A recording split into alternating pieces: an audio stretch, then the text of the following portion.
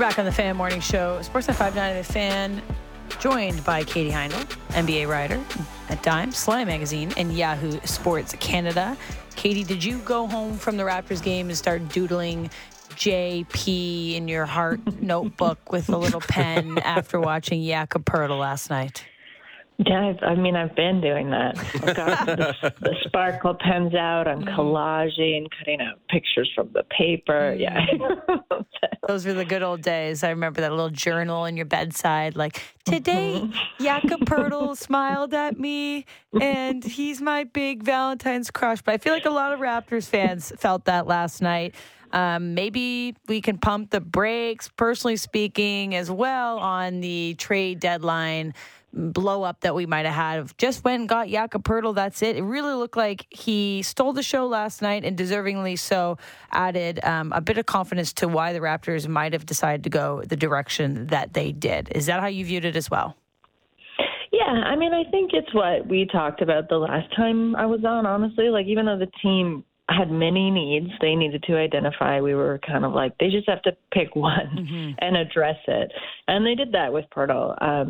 Like, you're seeing that he gives fixed size around the rim again. The team's not bleeding rebounds. He's converting rebounds into second chance points. I think we knew that would happen, just like given his size and skills and capabilities. But what has been great to see is that how quickly he's adapted into the team. Like, obviously there's some familiarity there, but like 3 games in, seeing how instrumental he's become, and, screen and rolls, he's making good reads, he's picking the right play. I think he's also helped infuse some much needed ball movement. He gives the team spacing. I agree with you. I think erring on the side of realism is best. Like, it's been an easy last few games, and a switchy, fast team is still going to give the Raptors some trouble, but he's been a difference maker, and I think it's nice if everybody went away with hearts in their eyes last night, so to speak.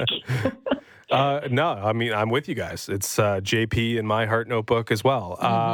Did we sleep a little bit on the offensive impact he could have? I know I'm cherry picking a 15 for 17 scoring night, but also, the difference might be, okay, he knows what his offensive abilities are and what his capabilities are offensively. And if you're going to give him 15 shots he can make, he might make them. I feel like that's one of the things that was holding the Raptors back a little bit, was finishing around the rim. And Poeltl might be the guy who can at least take the few opportunities he may get and make sure that those aren't wasted possessions. Yeah, it feels definitely like less of a scramble kind of with him there. There's just, he knows the spots that he can get to. He knows where he can make those shots from, and it just seems like the team is reading him well and being able to get him the ball when he's there. And yeah, when I think back on the rest of the games and just like what we've talked about before too, like the wins were coming when everyone did everything right. And that's a lot to ask of any team. It certainly felt like way too much to ask of the Raptors team this season. But Poeltl just generally, he gives everybody a bit of a deep breath and a breather. And when you go back and look at his numbers season over season, like he's averaging almost close to 10 rebounds a game with the Spurs. Like, we're going to see, the Raptors are going to reap the benefits of that because he can kick it out, to Pascal. He can kick it out, like, way out to Fred. Like, he does just open up, I think, a lot more routes to scoring, which again was very lacking earlier in the season. I'm interested in your take on how Poeltl affects Fred, because it was a poor shooting night for Fred. Sometimes he has great ones, and it's 35 points. Other nights he's 3 for 15, and that's the reason why the Raptors lost. But hey, they didn't lose last night, and Fred looked like a traditional point guard at time, dropping 15 dimes. Is it easier for him to oddly play a more traditional point guard role with Jakob Poeltl on the floor? Like, how do those two influence each other when playing together? It must be a relief. Like, I've been thinking a lot about Fred in the sense that it must have been such a weird and almost awful disconnect and he's talked about this a little bit this season or alluded to it, but to know that you're a good team underneath all the struggling and losses, but still to not be able to compete that way. And now you're seeing when he can just kind of fall back and play a traditional route, he must be pretty happy. Like, he must be pretty relieved that it doesn't have to be, as we said earlier, this kind of scramble. He doesn't have to be kind of the chess master figuring it out 10 steps ahead because things are blowing up in his face in real time. Like, to be able to sit back, have some trust on the floor. Yeah, his shooting is going to go up and down. Like, we kind of know that of Fred. I also trust in him and what he said before, and that his numbers reflect, the actual outcome, which is still true.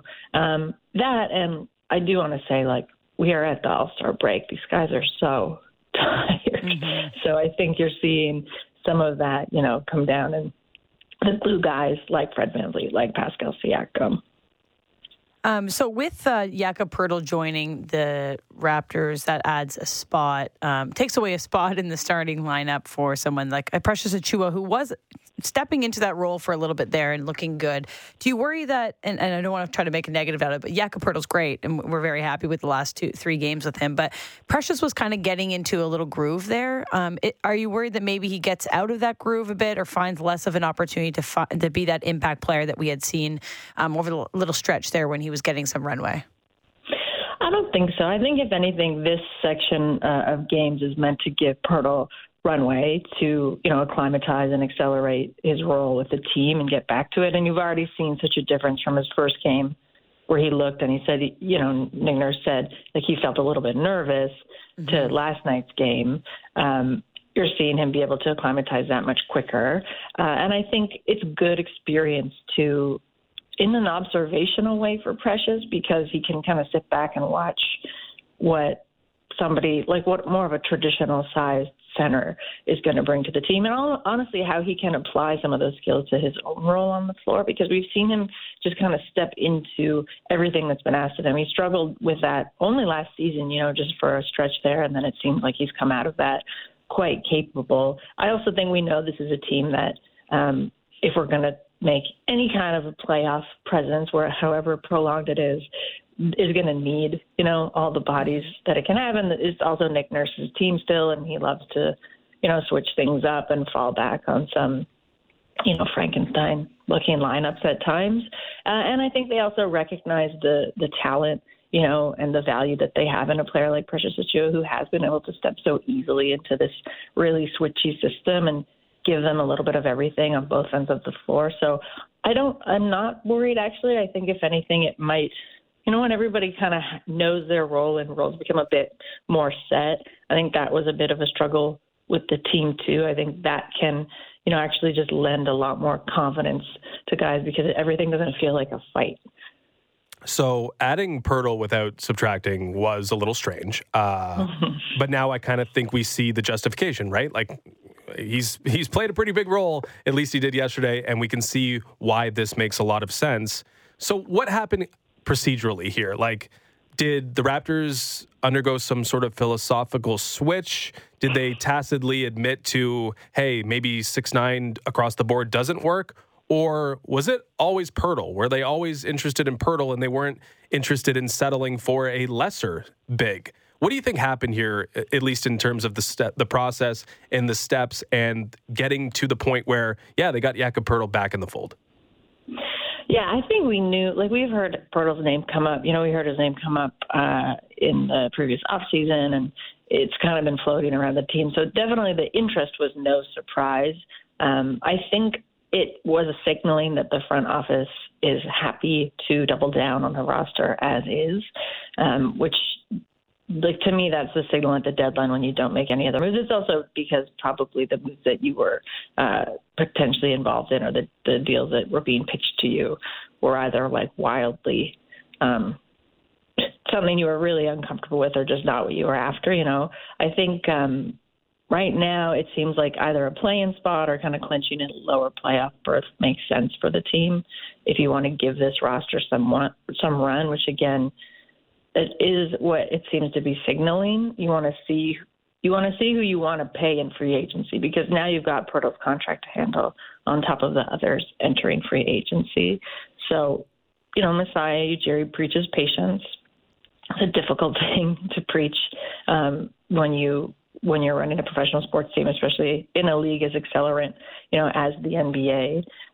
But to me, it just shows that I don't know that, Vision 6-9 or whatever we want to call it is completely out the window, but I think they realize what help, an anchor can bring to the team, and that chaos is fine, but it's not necessarily sustainable.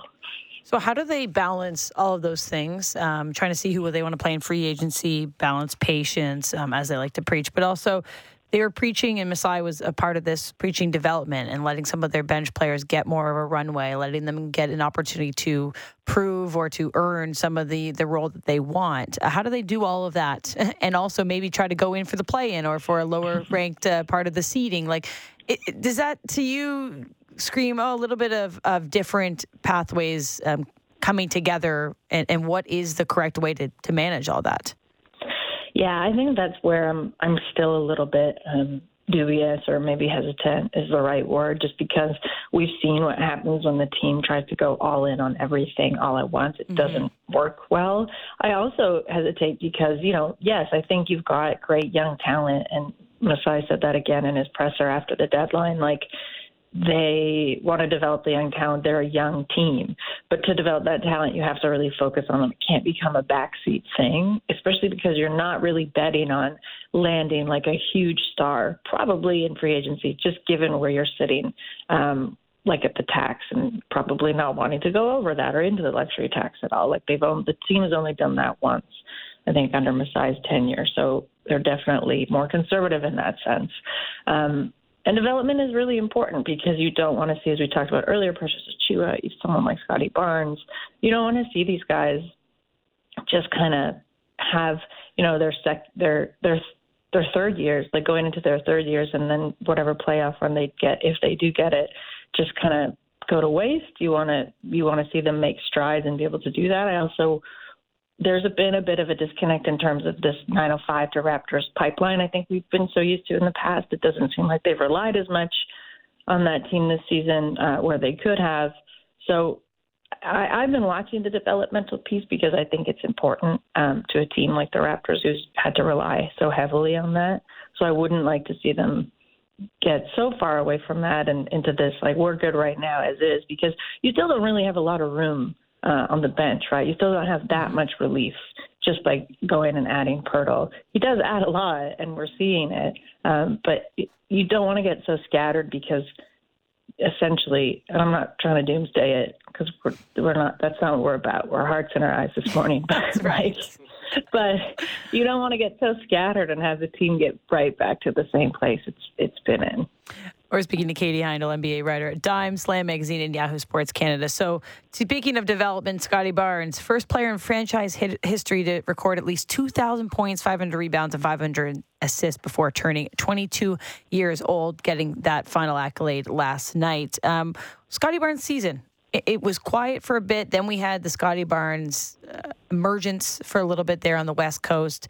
I guess just open-ended. How are we feeling about where Scotty's at right now, especially going down this stretch where he might have an opportunity to be a bigger key contributor, to get some experience here in a role that we are hoping he can take down the road in the Raptors' future?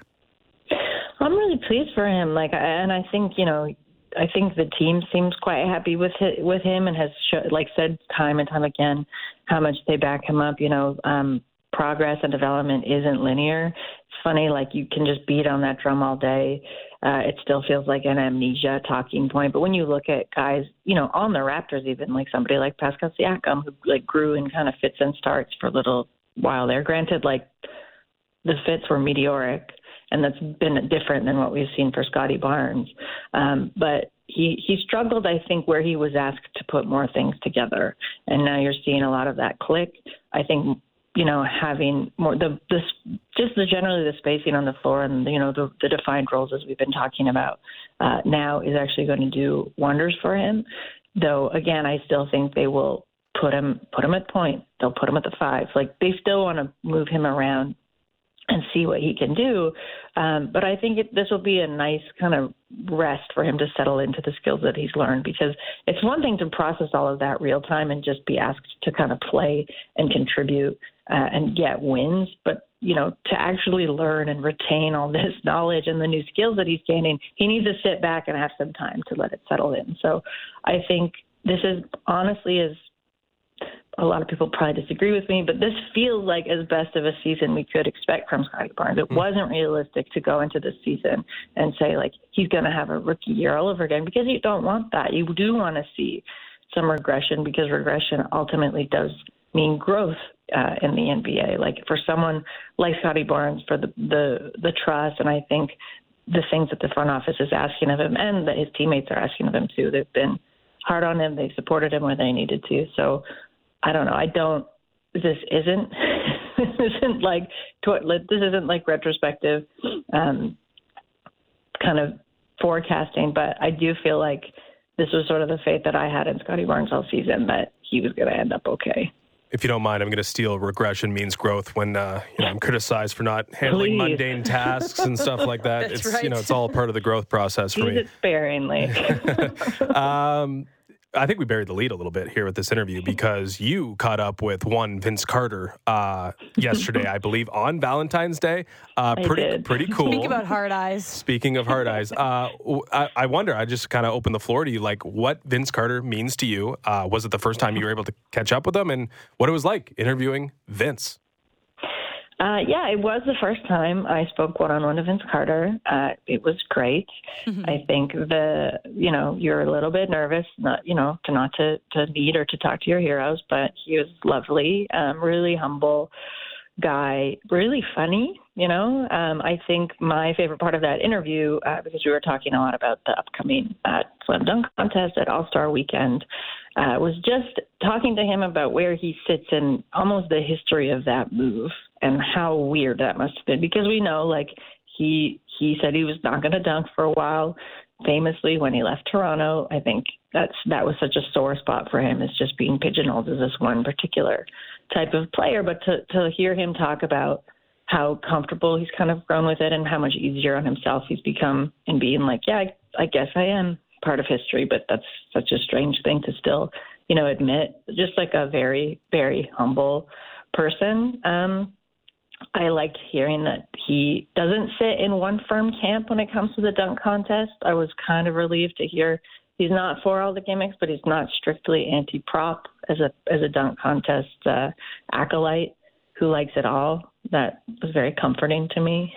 But I think just generally, someone like that, it made me realize how lucky we are to still have him around, as an analyst and calling games. I think the most surprising thing when I asked him what has surprised him most in his career as an analyst was how uncomfortable the tables are to sit at when you're like him, or you're like a Reggie Miller, like they're not built for them. I thought he was like, he's like, I'm not making a joke. This has been the most surprising thing. He's like, there are times when you're just like sitting there squirming and you have to sound very comfortable on air. But I can't say enough about the conversation. If you want to read it, it's at Dime on Uproxx. Listeners definitely should. I love that he shared that anecdote, but I love that you were able to share your personal anecdotes with him as well. Like you mentioned nervousness. Were you like a little nervous because you told him that, you and your husband watch the dunk contest together every Valentine's?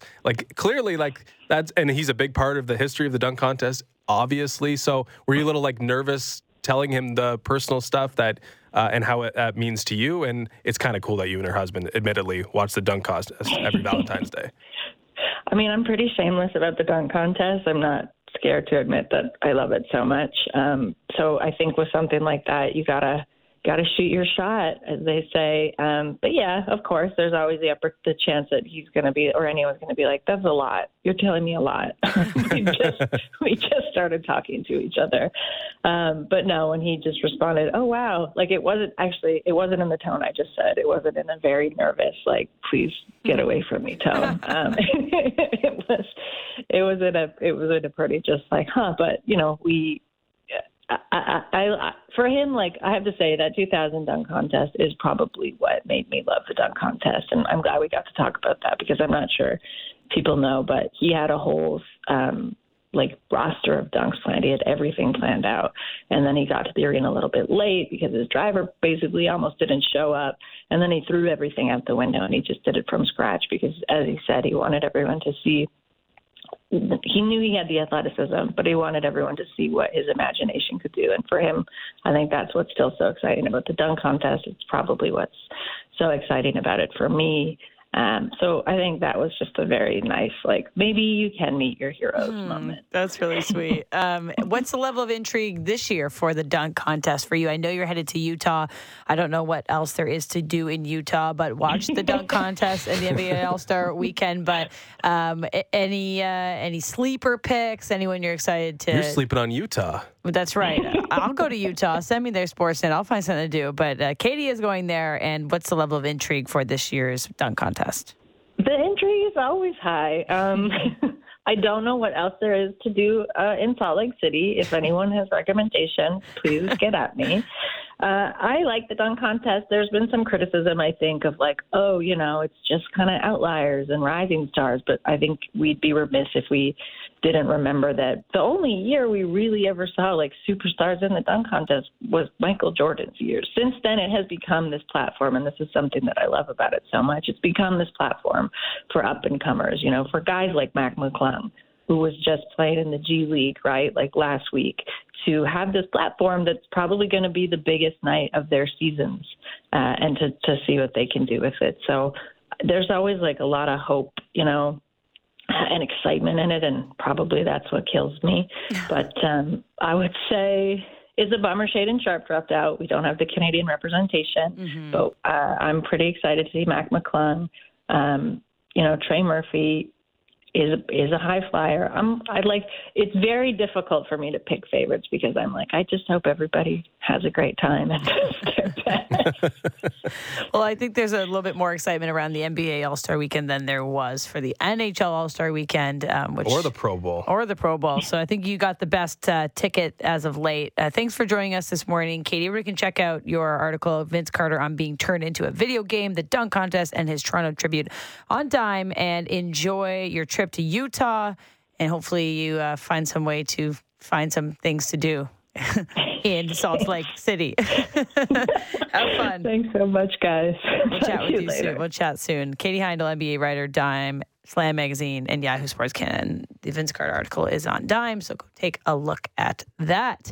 Yeah, I've never been to Utah, so I'm just joking on it, but I mean, I would love to go visit someplace with some beautiful aesthetics such as that, but I don't know. Seems like an interesting spot for the guys to hang out, I feel like you'd be a Utah guy. Like I feel like it would play to your wants and needs as a destination. I mean, you got Zion National Park, where you have a bunch of other beautiful scenic areas. I just mean if I was an NBA player going for All-Star Weekend, I'm not sure that that's like the first place I'm circling, but as a human that likes the outdoors, it is certainly a place I'd like to circle.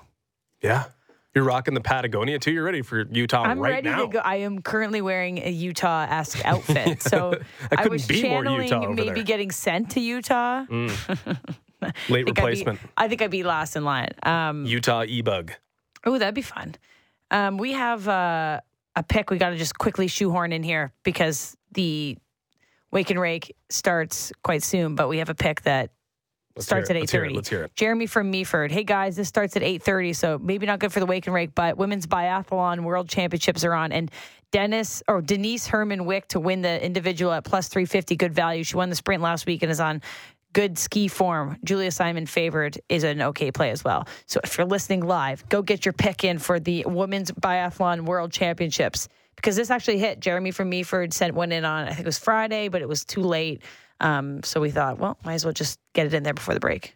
I found it. I have to. You bet it? I put it in. All right. Well, we know how long does the biathlon take? I think it's quick.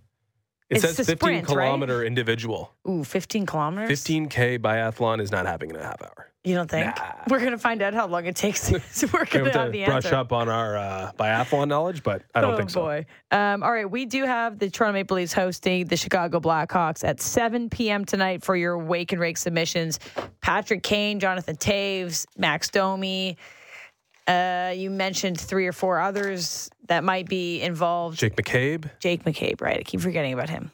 He might be the one. Imagine getting Domi and McCabe on the Leafs. That would be... Wouldn't that be wild? I mean, the headlines would be pretty easy on that one. The writers would just love that.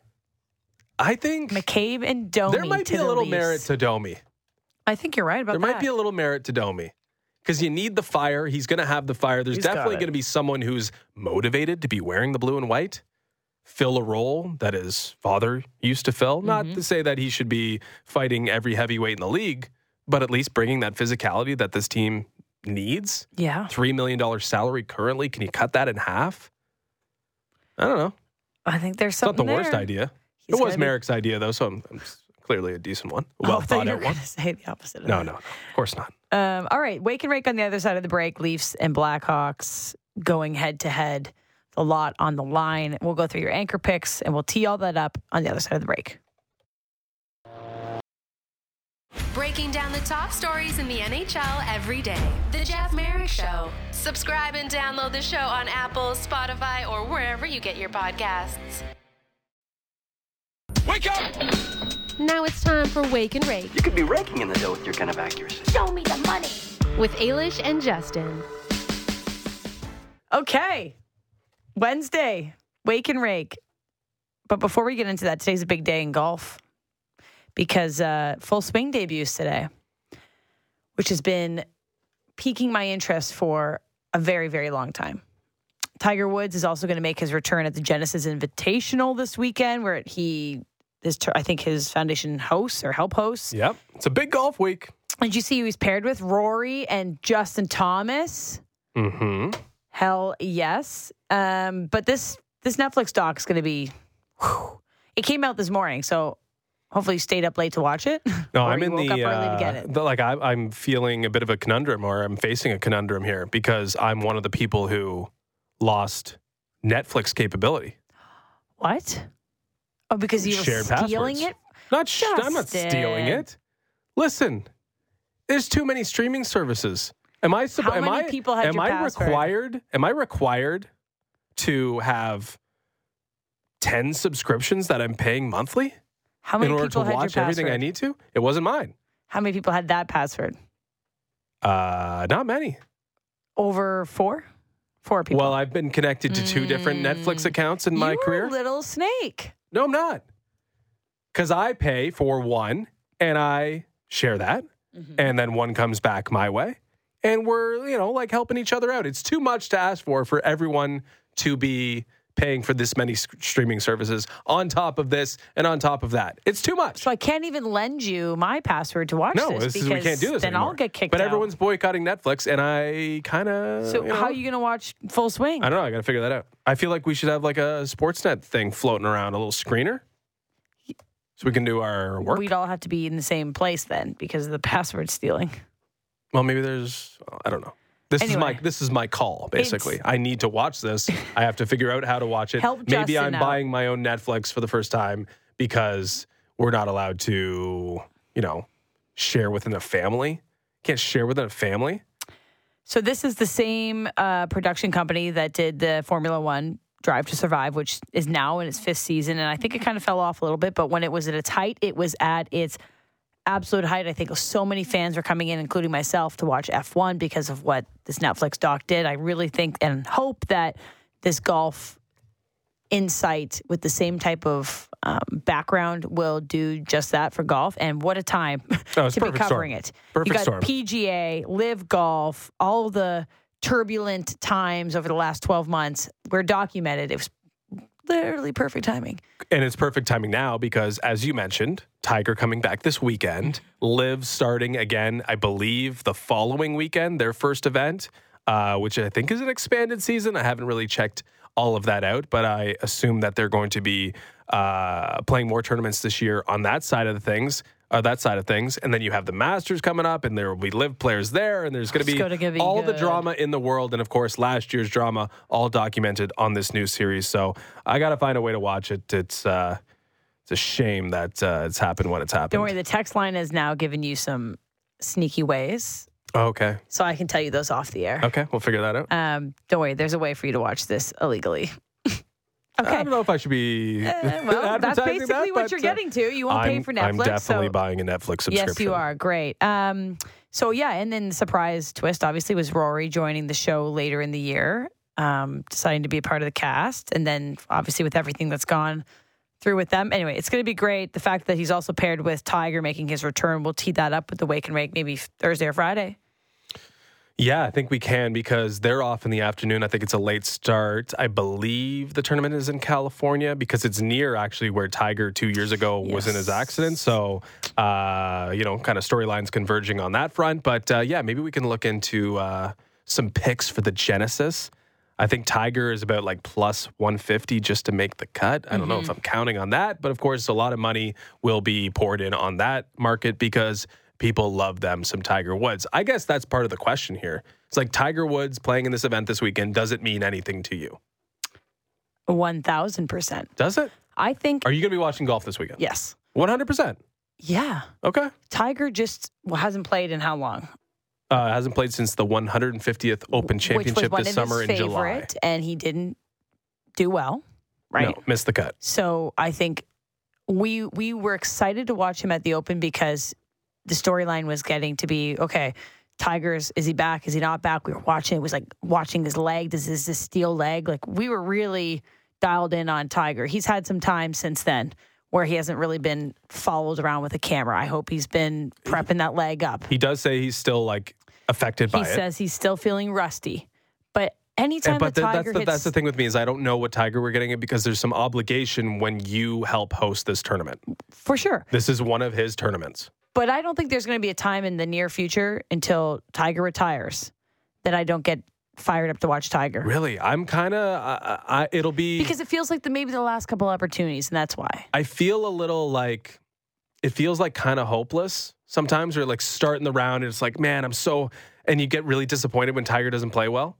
I kind of want to just like jump on board midway. I want Tiger to be like 3 under through 6, and then I jump on board, and then we have something good to watch. I don't know if I want to watch him struggle. That's kind of where I'm at. So you want to bandwag when he's on when it comes Sunday to Tiger in the Woods, red shirt? No, if he starts off strong, I'm fair weather with Tiger. I'm 100% fair weather with Tiger because I don't necessarily enjoy watching him play poorly. I get that, but these are some of your last opportunities to watch Tiger in general. I guess. No, either way. There are. And it's a good question. Like I feel like people are going to have varying degrees of interest as well because this isn't peak Tiger, and we're never going to see peak Tiger again. I will say, but the story is maybe Tiger finds a way. Yeah, but like we're like clinging to hope with that. But like I don't feel like that's reality anymore, and that's kind of where I'm at. Like 2 years ago, if you said he's playing, I'm there. Start, let's go. I want to watch at 3 p.m. When he's off with McIlroy and Justin Thomas. I am there. I'm not as excited because I'm less optimistic that he can play well. I guess that's what it is. I get that. Well, nonetheless, that'll be this weekend. I'm looking at trying to find his odds to win. I got to scroll real far down the list. So probably not putting any money on that, but you never know. Okay, so that's the big week in golf. Take a look at full swing. 110 to 1. Okay. Yikes. Just $5. That's fair. That's fair. If he's going to win one, this would be a fun one to win. It would be. Okay, so Leafs Blackhawks tonight as we teed up. You wanted to talk about the one Kyle in this storyline. Yeah, I mean, we kind of like touched on Kyle Davidson throughout the show. Jeff Merrick was talking about how it's kind of like a tough spot, right? Trading Patrick Kane, like that's a bit of a burden. Mm-hmm. I kind of think it's not because you have the excuse. Like to keep him, you mean? Everyone's kind of on board with dealing him, it feels like. I don't think anyone's going to hold it against him if they don't sign him to another contract. Clearly, they don't really want to do that. I guess they could keep him around for cheap and he can continue to be a Blackhawk for a long time. But really, what would bail him out if Patrick Kane just said, hey, I want to go to this team, do whatever you can. Because if he does that, Kyle Davidson, the return doesn't really matter all that much. Like, I don't think anyone's going to judge Davidson on the success or failure or his acumen as a general manager if he doesn't hit a home run with the return on Patrick Kane. Because I don't think the return is going to be really all that impressive. I don't think it should be expected to be all that impressive, but I think it's made more easier if Patrick Kane comes out and says, this is where I want to go. Can you help me out? And then everyone who's a Chicago Blackhawk fan will be like, I'm glad that you did right by this player. He's a legend, and we want him to be happy. I feel like it kind of takes the pressure off a little bit the more and more Patrick Kane talks, and he's starting to talk. He's starting to speak. He's starting to make his opinion known. And if he submits his opinion, I think it makes it easier on every team involved, especially the Chicago Blackhawks. What's the equivalent for a Maple Leaf in this position doing that at the end of their career? Is it John Tavares? No, because he spent half his career somewhere else. Well, we Who would it kind of just talked to him a little with Matt Sundin. No, I meant like right now. Like if at the end of in 2-3 years, X player asked Dubas to get him somewhere and he wants to trade somewhere. I don't think there's a good example now. Can I have your laptop charger?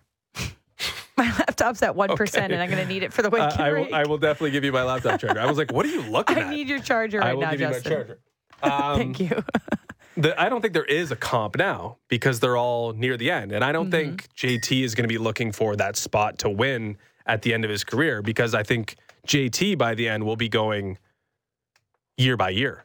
And he'll be going on a cheaper rate with the Maple Leafs and trying to win with the Maple Leafs for as long as they'll continue to have him. I don't expect John Tavares to sign another 6-year deal worth $60 million. And by the end, you're like, wow, we really got to find a spot to get him out of here. I think John Tavares is going to go from 11 to a fraction of 11, and he's going to be the captain for a couple more seasons after his contract expires. And he's going to be trying to win on a cheaper deal on the backs of the likes of Austin Matthews and Mitch Marner. Would Morgan Rielly be the answer to this question? Maybe Morgan Rielly's the answer to the question. That's a good point. Maybe. But where do you expect the Leafs to be in 8 years? I expected him to be... I think with a cup would be ideal, would it not? Whether there's a cup or not, I think if you have Austin Matthews on a maximum term contract extension, that's year 8. So maybe in 9 years, you think it could be him? At the end of his contract, he's looking for somewhere else to go. He wants to go to Arizona. Arizona's good by then. They've got a real rink. They've used all these trade chips from 2023 to actually build a good team, and he heads here. And that's kind of a weird, possibly. That's a weird reality with the Leafs is we're not halfway through, but we're reaching like halfway through the primes of these players, that's right? A sad sentence. So we've got entry level and bridge here for Matthews and Marner. We're reaching the end of that. Now it's full value on a long-term contract. And once you get through that, that's 16 years, right? So this back half, we're at back 9 prime, full earnings, full value, full earning potential. That's where we're at here soon with Austin Matthews and Mitch Marner. Here's a great question in the text line. If Kane lands on the Leafs, does Willie give up his number or does Kane choose a new number? That's from Muzzin in Etobicoke. I love when Muzzin texts in. Willie can't give up his number. But it's Patrick Kane. It doesn't matter. Is there a number 8? Willie's reached a status where you shouldn't have to give up your number. Also, all the William Nylander jerseys. Jake Muzzin is number 8. Remember? Oh, yeah. He also, that could be William Nylander also an opportunity. Volunteered to pay for anyone changing his number from 29 to when he went to 88. What was that, like 3-4 years ago? Something like that. I don't know if he actually did that. I feel like that was a thing, though, where it was like, anyone who wants credit for doing this, like, we'll help you out going from 29 to 88. It's a bit of a burden changing your number. To do it again would maybe be a problem. So I think Kane's probably got to fit in. So number 8's available if Jake Muzzin doesn't play anymore. It's kind of tough to take that unless number. Muzzin's going to Chicago as part of the deal. Number 89, Nick Robertson. Can't really take that one right now either. He could probably have that one. 87, you're not going to take 87 if you're Patrick Kane. Can't touch 87. 86, terrible number. You couldn't touch 97 either, though. Kirill Kaprizov did. You're screwed. You can't wear 87, right? Like, that's the one number that's... No, you can't ever... You imagine Patrick Kane shows up number 87? Not even Patrick Kane, like anyone coming into the league. Patrick Kane will figure out the number. Not a big deal. I don't know. At least could be a big deal. All right, I want to run through some of these picks. Sure. Well, let's talk about the game tonight. I've already put in a parlay. Also, thanks for the charger because I was at 1% and it was... That would have been a disaster. You know when your laptop starts getting really, really hot? It was getting really hot and I've turned the brightness down to... Basically, I can't see a thing.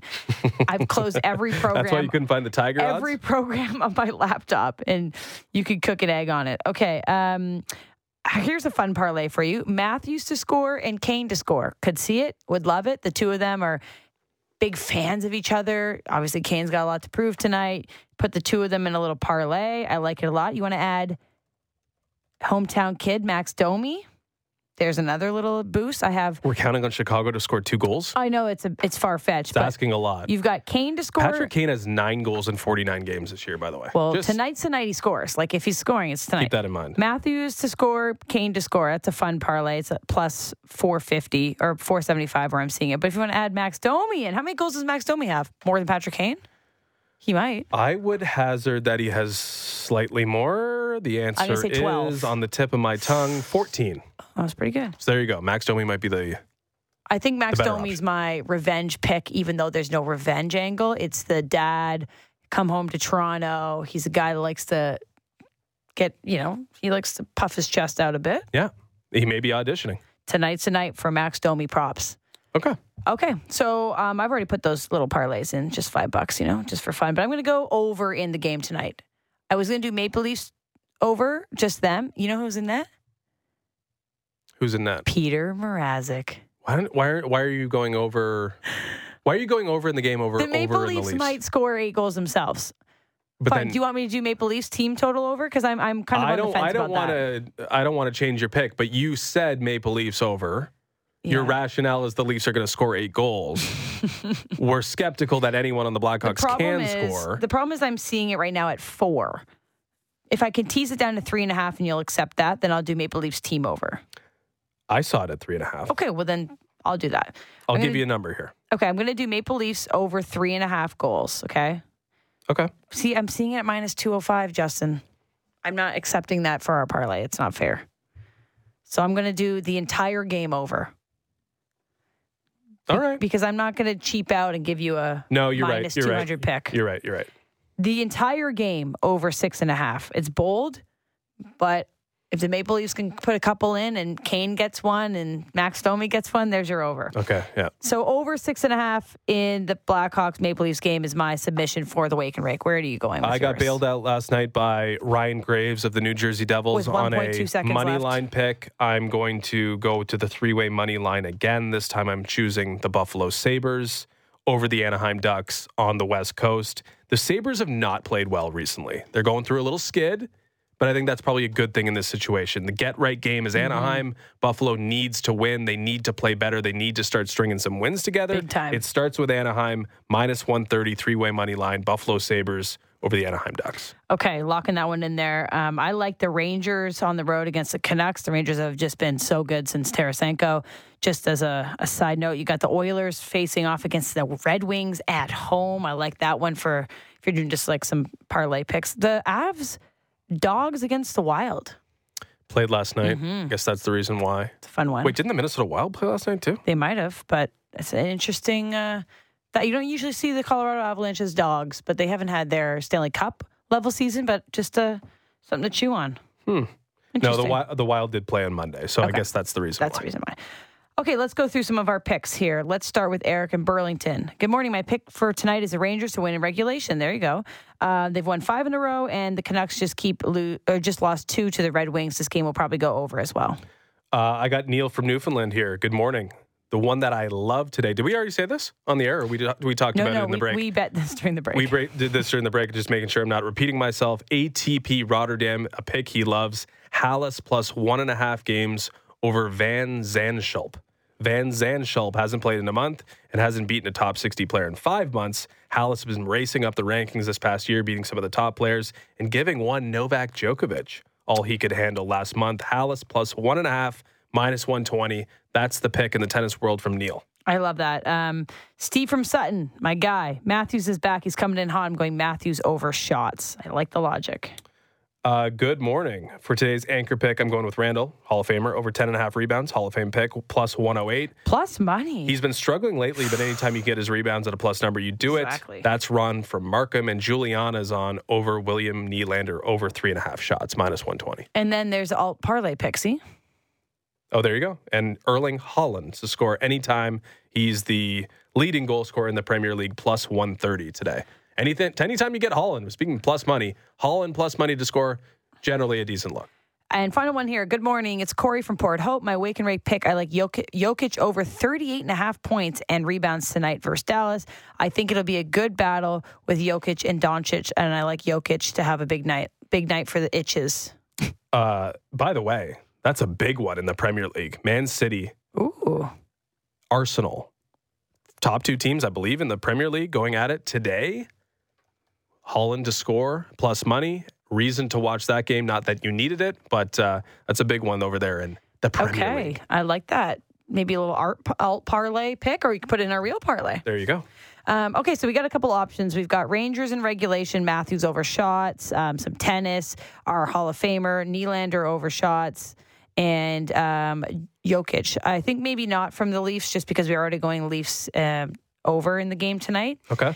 We could do a hockey parlay with the Rangers. I did like them to win in regulation against the Canucks as well. See what the Canucks are doing at practice, by the way? They're doing some weird stuff where they're like in a push-up position doing lengths of the ice. What? Have you ever done that when you're training? Explain it better. They're basically in a push-up position. So hands and toes. I understand a push-up. I don't do them, but I know what they look like. And they are shuffling down the ice. Is it a punishment? I feel like, I don't know if it was a training thing from Rick Tocchet. I don't know if it was what's the logic a punishment behind thing. This? It was just like they were all on the ice doing that. The whole team? The whole team. Like army crawling kind of down the ice? Army crawling, yes. That's awful. Kind of weird, eh? Kind of weird. I hate that. Oh my God, that's like real punishment. I guess so. Maybe he thinks this team isn't conditioned. Did he talk about it? They have talked about how, they didn't like the training camp with Bruce Boudreau. Maybe they didn't think they were conditioned the way they need to be. Oh my God, that's hard. That's tough to be doing. That's a tough look doing that in the middle of the season. It's a tough look to do that when you're an NHL team. I did that when I played for the Sutton Rangers in Tyke Select at the Sutton Arena in Georgina. I remember doing that for fun, and then you'd roll around and you draw on the ice with Sharpies. I don't think there were Sharpies at Vancouver Canucks practice. That's outrageous. I will say the Rangers, 5 straight wins. Let's do the Rangers. They're on a bit of a heater right now, 7-2-1 in their last 10. We haven't picked Eric and Burlington in a while either, so I'm doing Rangers in regulation, putting it in the parlay. So we got Sabres in regulation, Rangers in regulation. Big New York regulation. Yeah. Night. It's all for New York tonight. Sabres regulation, Rangers regulation, over in the Leafs Blackhawks game, which is set at 6.5. Altogether, your parlay is plus 561. Let's make it consecutive. Wake and Rakes hit. We could go back to back here. A nice 5 of 6 in total picks this week to start, and 1 in the bag. Let's try and make it a second one. And a little buzzer beater action. A win's a win. A win's a win. I'm not complaining. Okay, so Maple Leafs tonight, 7 p.m. Your Raptors are off until next Thursday. Yeah. So you get to just... A lot of time for reflection. Breathe it in. To dream and to scribble notes about Jakob Pertl in your journals. You can get your little diary out, your gel pens, little heart, JP. We'll have to remember to create Stickers. Pertl Valentines next Valentine's Day. Yeah, you're right. A whole year. Do you think he'll be on the team next year? Too late to... Oh, yeah. 100%. You think? After that's one of the things. After last night's game, he's locked in. But you can tell he kind of wants to be a Raptor. You should see how it's so sweet. Pascal and him are besties. It is nice. And you know what? That team needs some good vibes. So go off-season edition, but this year. I like that. Go off and enjoy the sun. Get some relaxation, Raptors, and Pascal go to Utah and get a couple buckets for us. And that's a win-win for everyone. Yeah. All right, we'll be back tomorrow on Baby Friday to break down the Maple Leafs and the Chicago Blackhawks. Thanks for listening today. Everybody have a great day.